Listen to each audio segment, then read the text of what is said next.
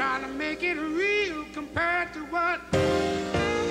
This week on the Janice Adams Show, a special COVID-19 hashtag staying home edition.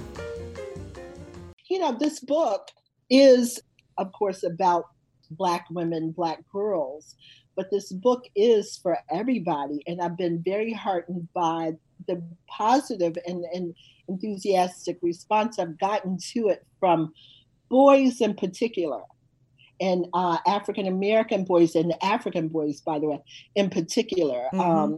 They love this book and respond to it. A family member, he told his male cousin, unprompted by me, said, she's written a book and it's amazing.